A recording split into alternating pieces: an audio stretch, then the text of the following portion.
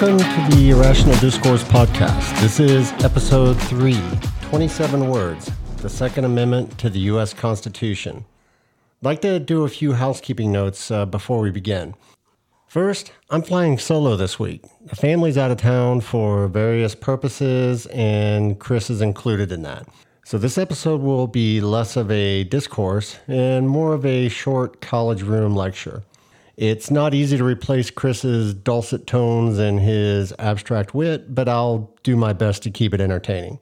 But it is a history lecture, and not everyone finds such things as entertaining as I do. Second, I'm babysitting 3 fairly large dogs this week. So if you hear jinglings of collars, barking, or any kind of horseplay going on in the background, I apologize in advance. Finally, if you've listened to previous episodes, you'll have noticed a rather lengthy fair warning on the sensitive nature of some of the topics that we discuss in this podcast. Given that it was a lengthy and rather boring intro after hearing it once or twice, and the fact that the sensitive nature of the podcast is kind of implicit in the name, we decided just to toss it and get to the point. As a segue to that, this episode covers one of the most misunderstood and arguably one of the most inflammatory amendments of the Constitution. The latter point is often a direct result of the former. We have a long history with firearms in this country. At times, that relationship has been a healthy one. At other times, not so much. The misunderstanding of the amendment and how it applies to our rights as citizens comes directly from the verbiage itself. A well-regulated militia, being necessary to the security of a free state, the right of the people to keep and bear arms, shall not be infringed. The first part of the amendment, a well-regulated militia being necessary to the security of a free state, appears relatively obvious on the surface. However, there's a level of discontinuity between the first and the final section of the amendment. The right of the people to keep and bear arms shall not be infringed. The commas don't help and are a frequent source of fierce debate within both the social and political spectrums. So, do we have an individual right to bear arms as we wish, as would be implied in the latter half of the amendment's text? Or do we only have a collective right to bear arms to provide security for the state, which can be regulated as deemed appropriate by each state? A somewhat telling point is the fact that the original text of the Second Amendment included protections for those whose religion precluded them from serving in a militia. It was ultimately removed, but does provide a strong indication as to the original intent of the amendment.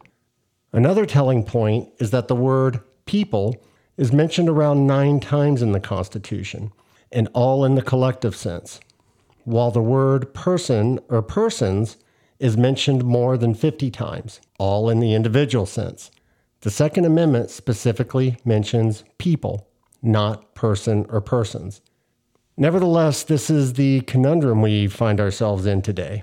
Regardless of the true answer, for the first 220 years as a nation, we lived in a country that considered gun ownership to be a collective right. That is, our right to bear arms was directly tied to the interests of and could be regulated by the state in which we lived. The Second Amendment only protected the states from the federal government infringing upon the rights to regulate arms and form militias. However, since 2008, we now live in a country where gun ownership has been deemed an individual right as a result of the Supreme Court's ruling in District Columbia versus Heller. This is the stare decisis, the precedent of law established by the Supreme Court, and it will remain that way for the unforeseeable future.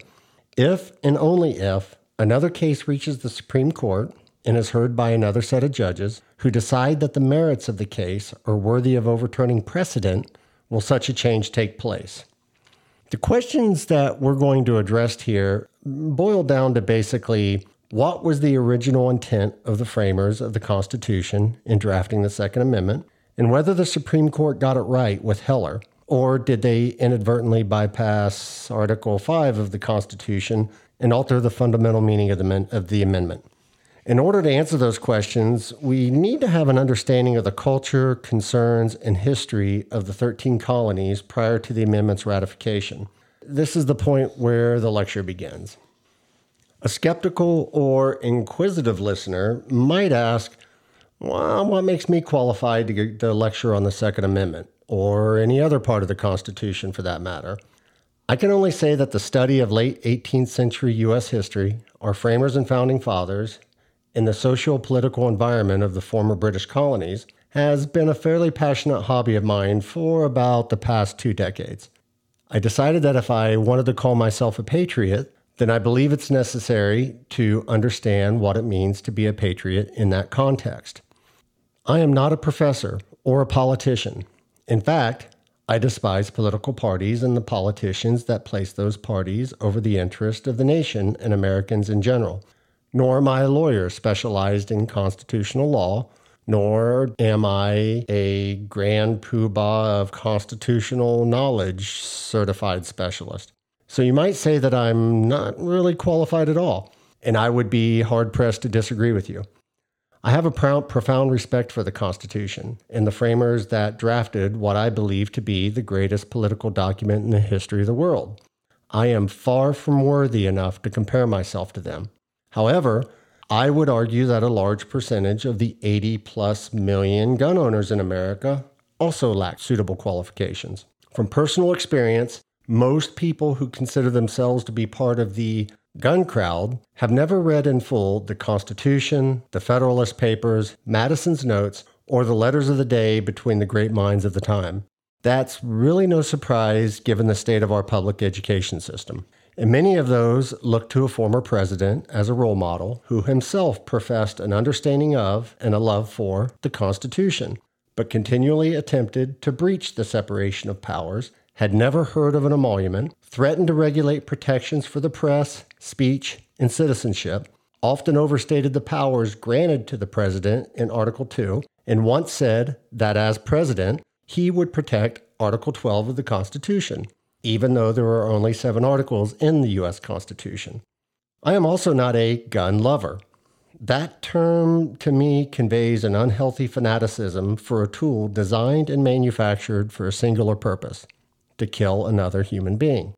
To love such a tool could arguably be indicative of a dysfunctional psychological condition.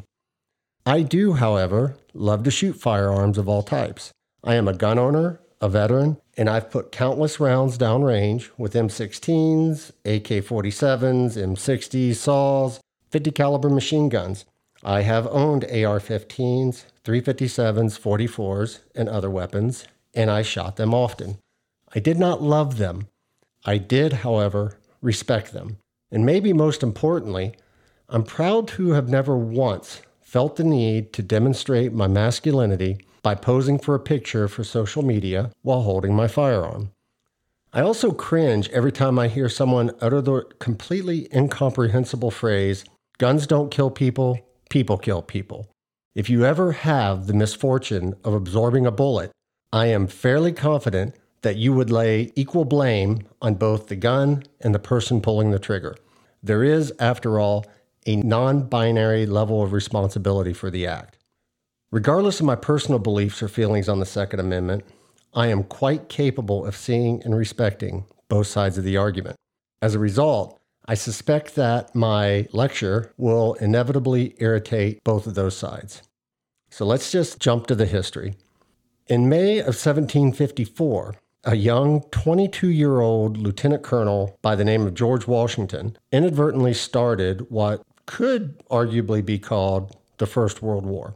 While I find the historic account of this militaristic faux pas to be highly interesting, it's irrelevant to the topic. What is relevant is the fact that it triggered a 9-year war between the British and their colonies and the French and their Native American allies. The Treaty of Paris in 1763 was a major victory for the British, but the cost to the British was enormous. Their national debt had nearly doubled during the 7 years of the war. They were desperate to pay down that debt and to maintain control of trade with her colonies to maximize the revenue.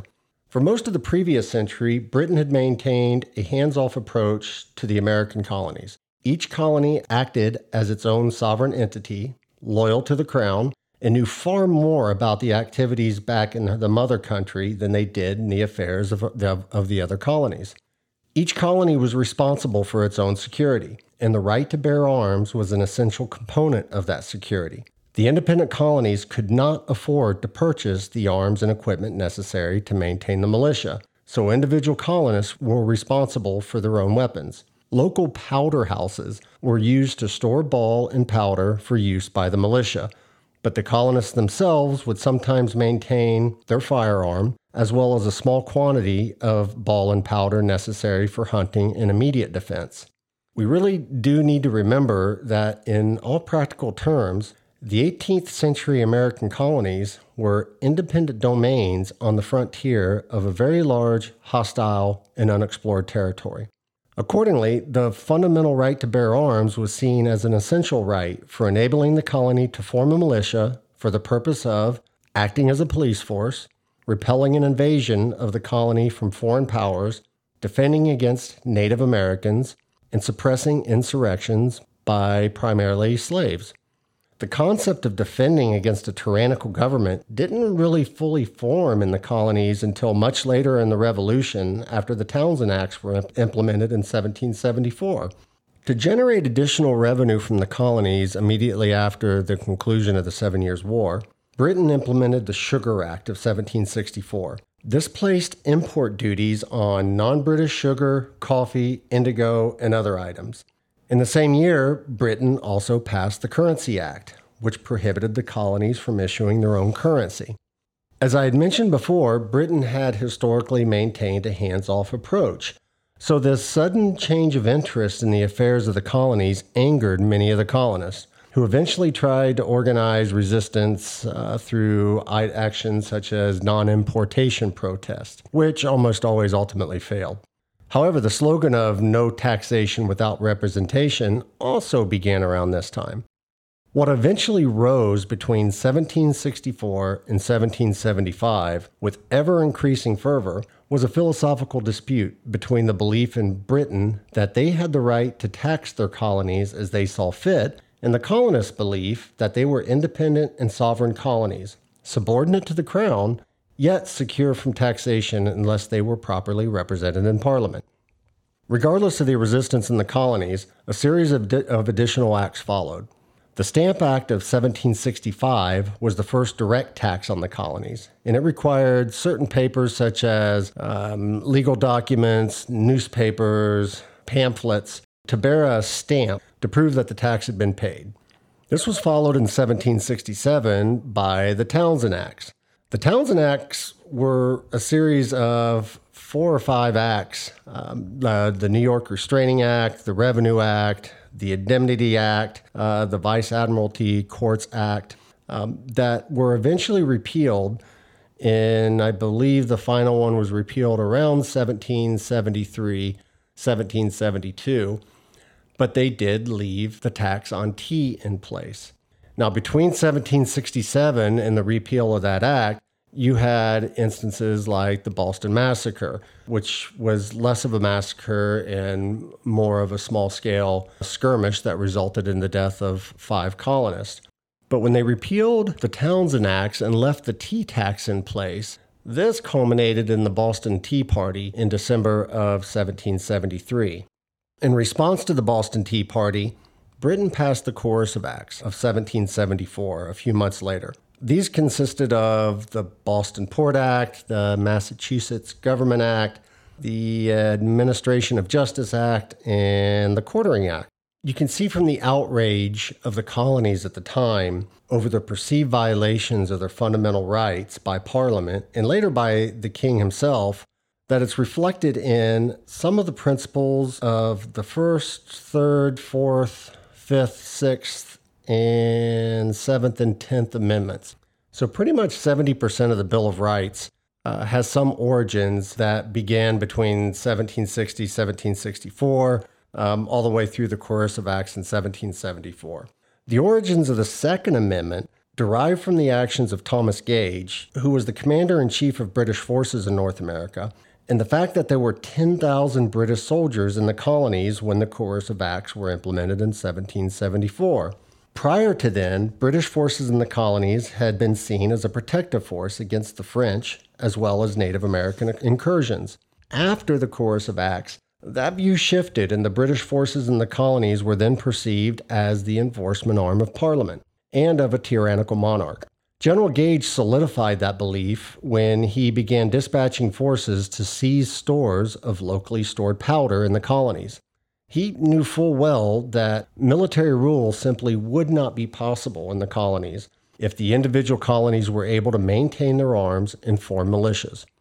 After some initial success by the British, it triggered a powder alarm in the colonies, which started to form an organized resistance by colonial militia. This ultimately culminated in Lexington and Concord in April 1775. It's really difficult on many levels to fully comprehend the fears and the mindset of the colonists in 1775. However, if you really want to conduct your own thought experiment, there is one modern-day example that you could use as a point of reference. I do run the risk of angering a large percentage of listeners by simply mentioning it, but I think it's worth the risk if it helps in establishing the cognitive framework necessary for such an exercise. Shortly after the 2020 presidential election, a meeting was held between then-President Donald Trump and several of his key advisors. The topic of the meeting revolved around President Trump's loss in the election and what could be done to overturn those results. A serious and heated debate ensued over the possibility of the president declaring martial law, suspending the Constitution, suppressing the press, invalidating the results of the election, and then deploying forces to seize voting machines and ballots in order to conduct a new election under military supervision. Fortunately, nothing came of the meeting, and our republic survived the momentary insanity.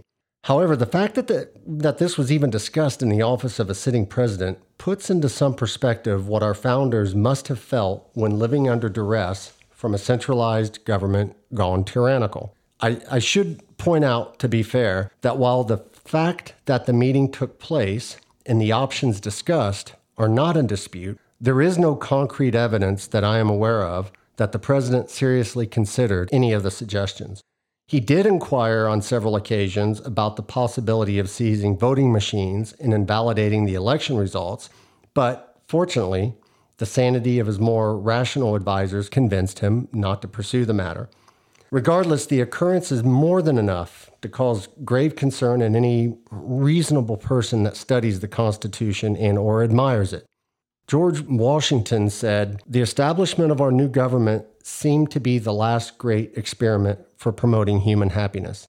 If any president ever did decide to take the steps discussed in the Oval Office on that day in December of 2020, it would be the end of that experiment.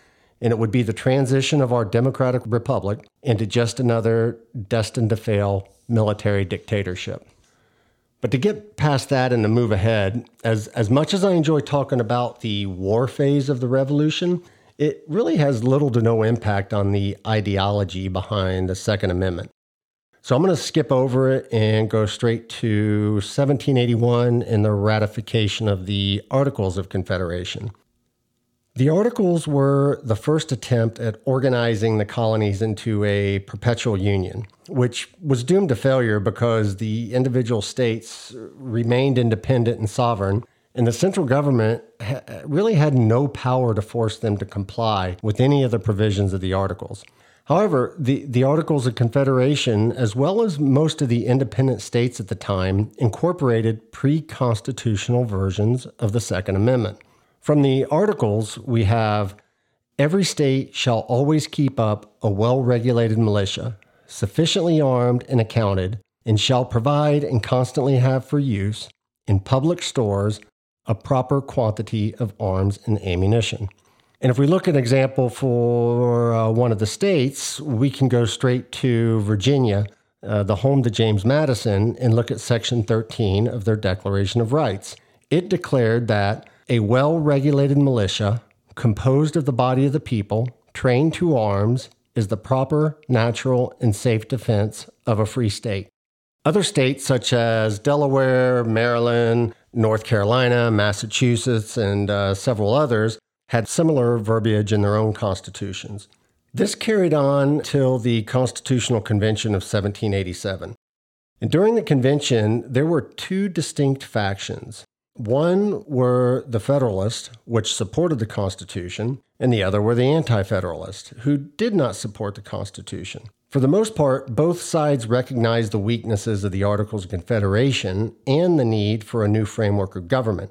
However, having just concluded a war with the British to solidify independence, the Anti-Federalists, which included notable names such as Patrick Henry, Samuel Adams, George Mason, Richard Henry Lee, and James Monroe, and they were fearful of a strong central government. One of the primary arguments against the Constitution was, for a variety of reasons, that it lacked a Bill of Rights. And one of those concerns was that the new Constitution would dramatically shift the power of controlling the military, or the militia, from the states to the federal government, and that this shift would weaken the state's ability to defend itself against various threats, including a strong federal government. During Madison's campaign in 1788 for the congressional seat in Virginia, he promised that he would support a Bill of Rights for incorporation into the Constitution. Madison was always initially opposed to the concept of a Bill of Rights. He thought that it was redundant and that if the powers were not enumerated specifically to the federal government, then the federal government did not retain those powers. However, he recognized a concern and something that he needed to address. And unlike many politicians, he kept his promise and supported a Bill of Rights. And the first 10 amendments to the U.S. Constitution were ratified in 1791. I think in the immortal words of Spock, only Nixon could go to China. At the time, somebody could very well have said only Madison could push through a Bill of Rights. His verbiage for the Second Amendment closely mimics that of the Virginia Declaration of Rights, although the wording, as I mentioned previously, is one of the most awkward and confusing of any amendment. Madison could have simplified the matter entirely if he had just adopted Section 13 of Virginia's Declaration of Rights and maybe incorporated some of the wording from the First Amendment to prevent infringement by the federal government. If that had been the case, then a well-regulated militia, being necessary to the security of a free state, the right of the people to keep and bear arms shall not be infringed, could have been replaced by Congress shall make no law prohibiting a well-regulated state militia composed of the body of the people trained to arms as a proper, natural, and safe defense to a free state. However, regardless of the ambiguities, the final version of the Second Amendment was enough to convey the intent of the framers for the first 217 years after the ratification of the Bill of Rights. That all changed in 2008 with a 5-4 Supreme Court ruling in District of Columbia versus Heller. But I'll circle back to that in a couple minutes. I want to close out on the history lecture with a summary of a few of the key events that occurred between the ratification of the Bill of Rights in 1791 and Heller in 2008. Unlike the First Amendment, there are only a few landmark SCOTUS cases on the Second Amendment and the addition of one constitutional amendment to reference when examining the evolving attitudes of our nation with regard to the right to bear arms. The ratification of the 14th Amendment and its due process clause after the Civil War made the Bill of Rights applicable to state governments as well as the federal government. Personally, I think this was already obvious, but it was still a necessary move because the southern states wanted to prevent the federal government from interfering with their ability to oppress former slaves.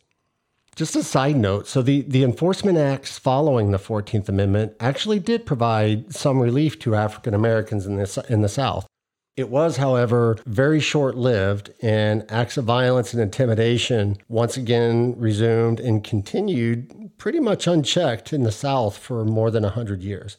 To get back to the Second Amendment, the amendment was different from other amendments in the Bill of Rights, as it was not intended to protect the rights of individuals, but of the states themselves. Therefore, imposing the Second Amendment at the state level would be tantamount to actually stripping from them a fundamental right that they had felt necessary during the Constitutional Convention. Regardless of the concerns, the collective rights doctrine for the Second Amendment was upheld in 1875 with the Supreme Court's ruling in United States versus Cruikshank.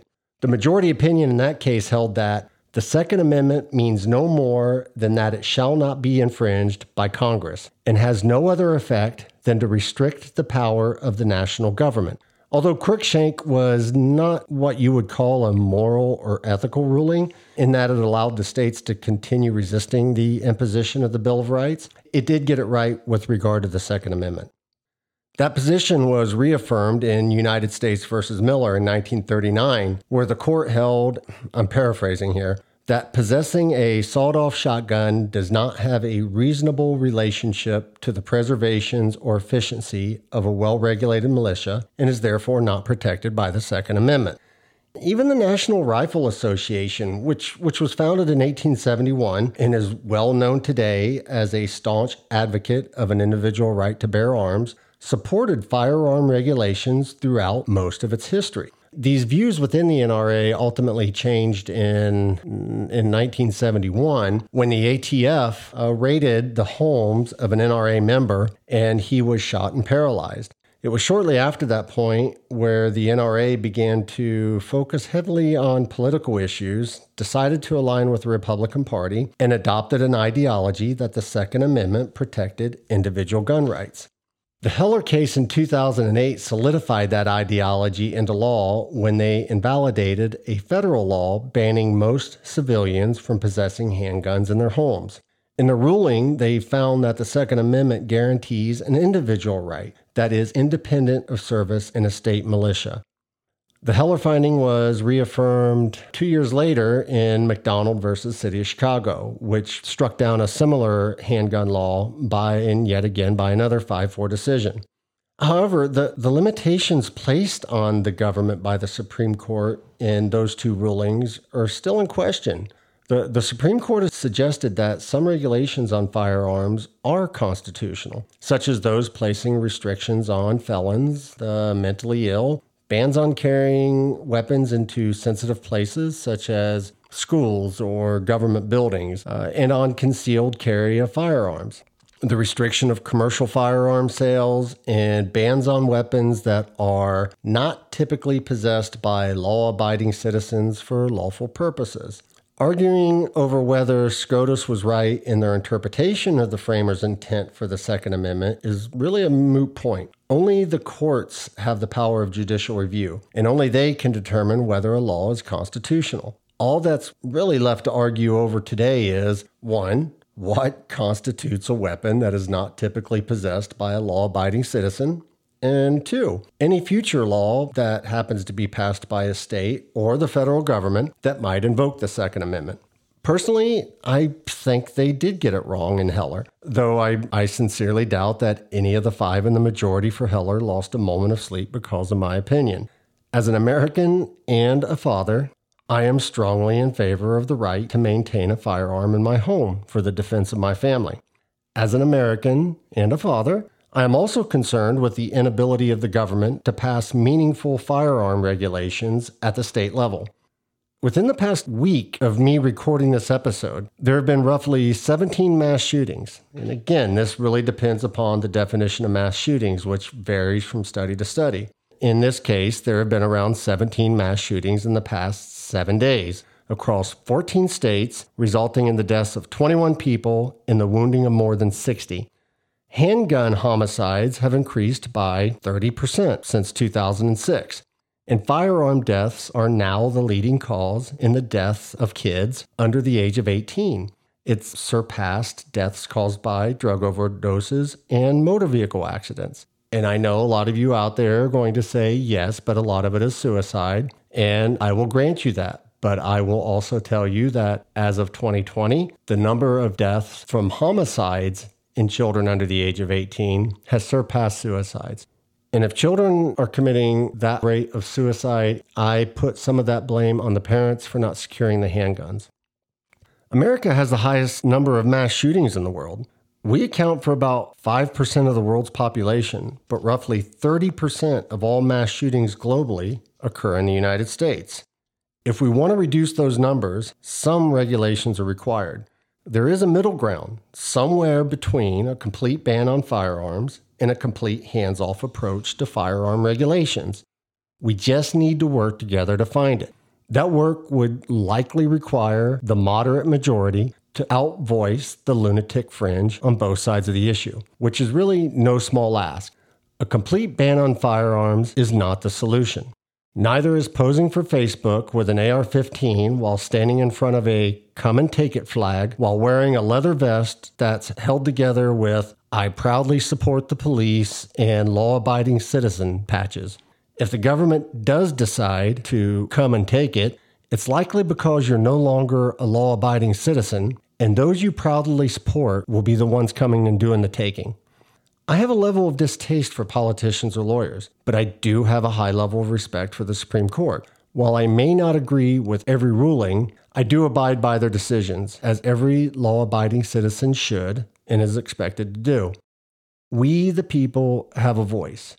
We, the people, have a vote. And we, the people, have an obligation as citizens to educate ourselves as best as possible to utilize both. If we don't like the status quo, those are the tools at our disposal for bringing about change. If we're to carry forward Jefferson's unalienable rights of life, liberty, and the pursuit of happiness, we must accept the laws of the land, live by them, and work together to establish and maintain a respectful and productive level of rational discourse.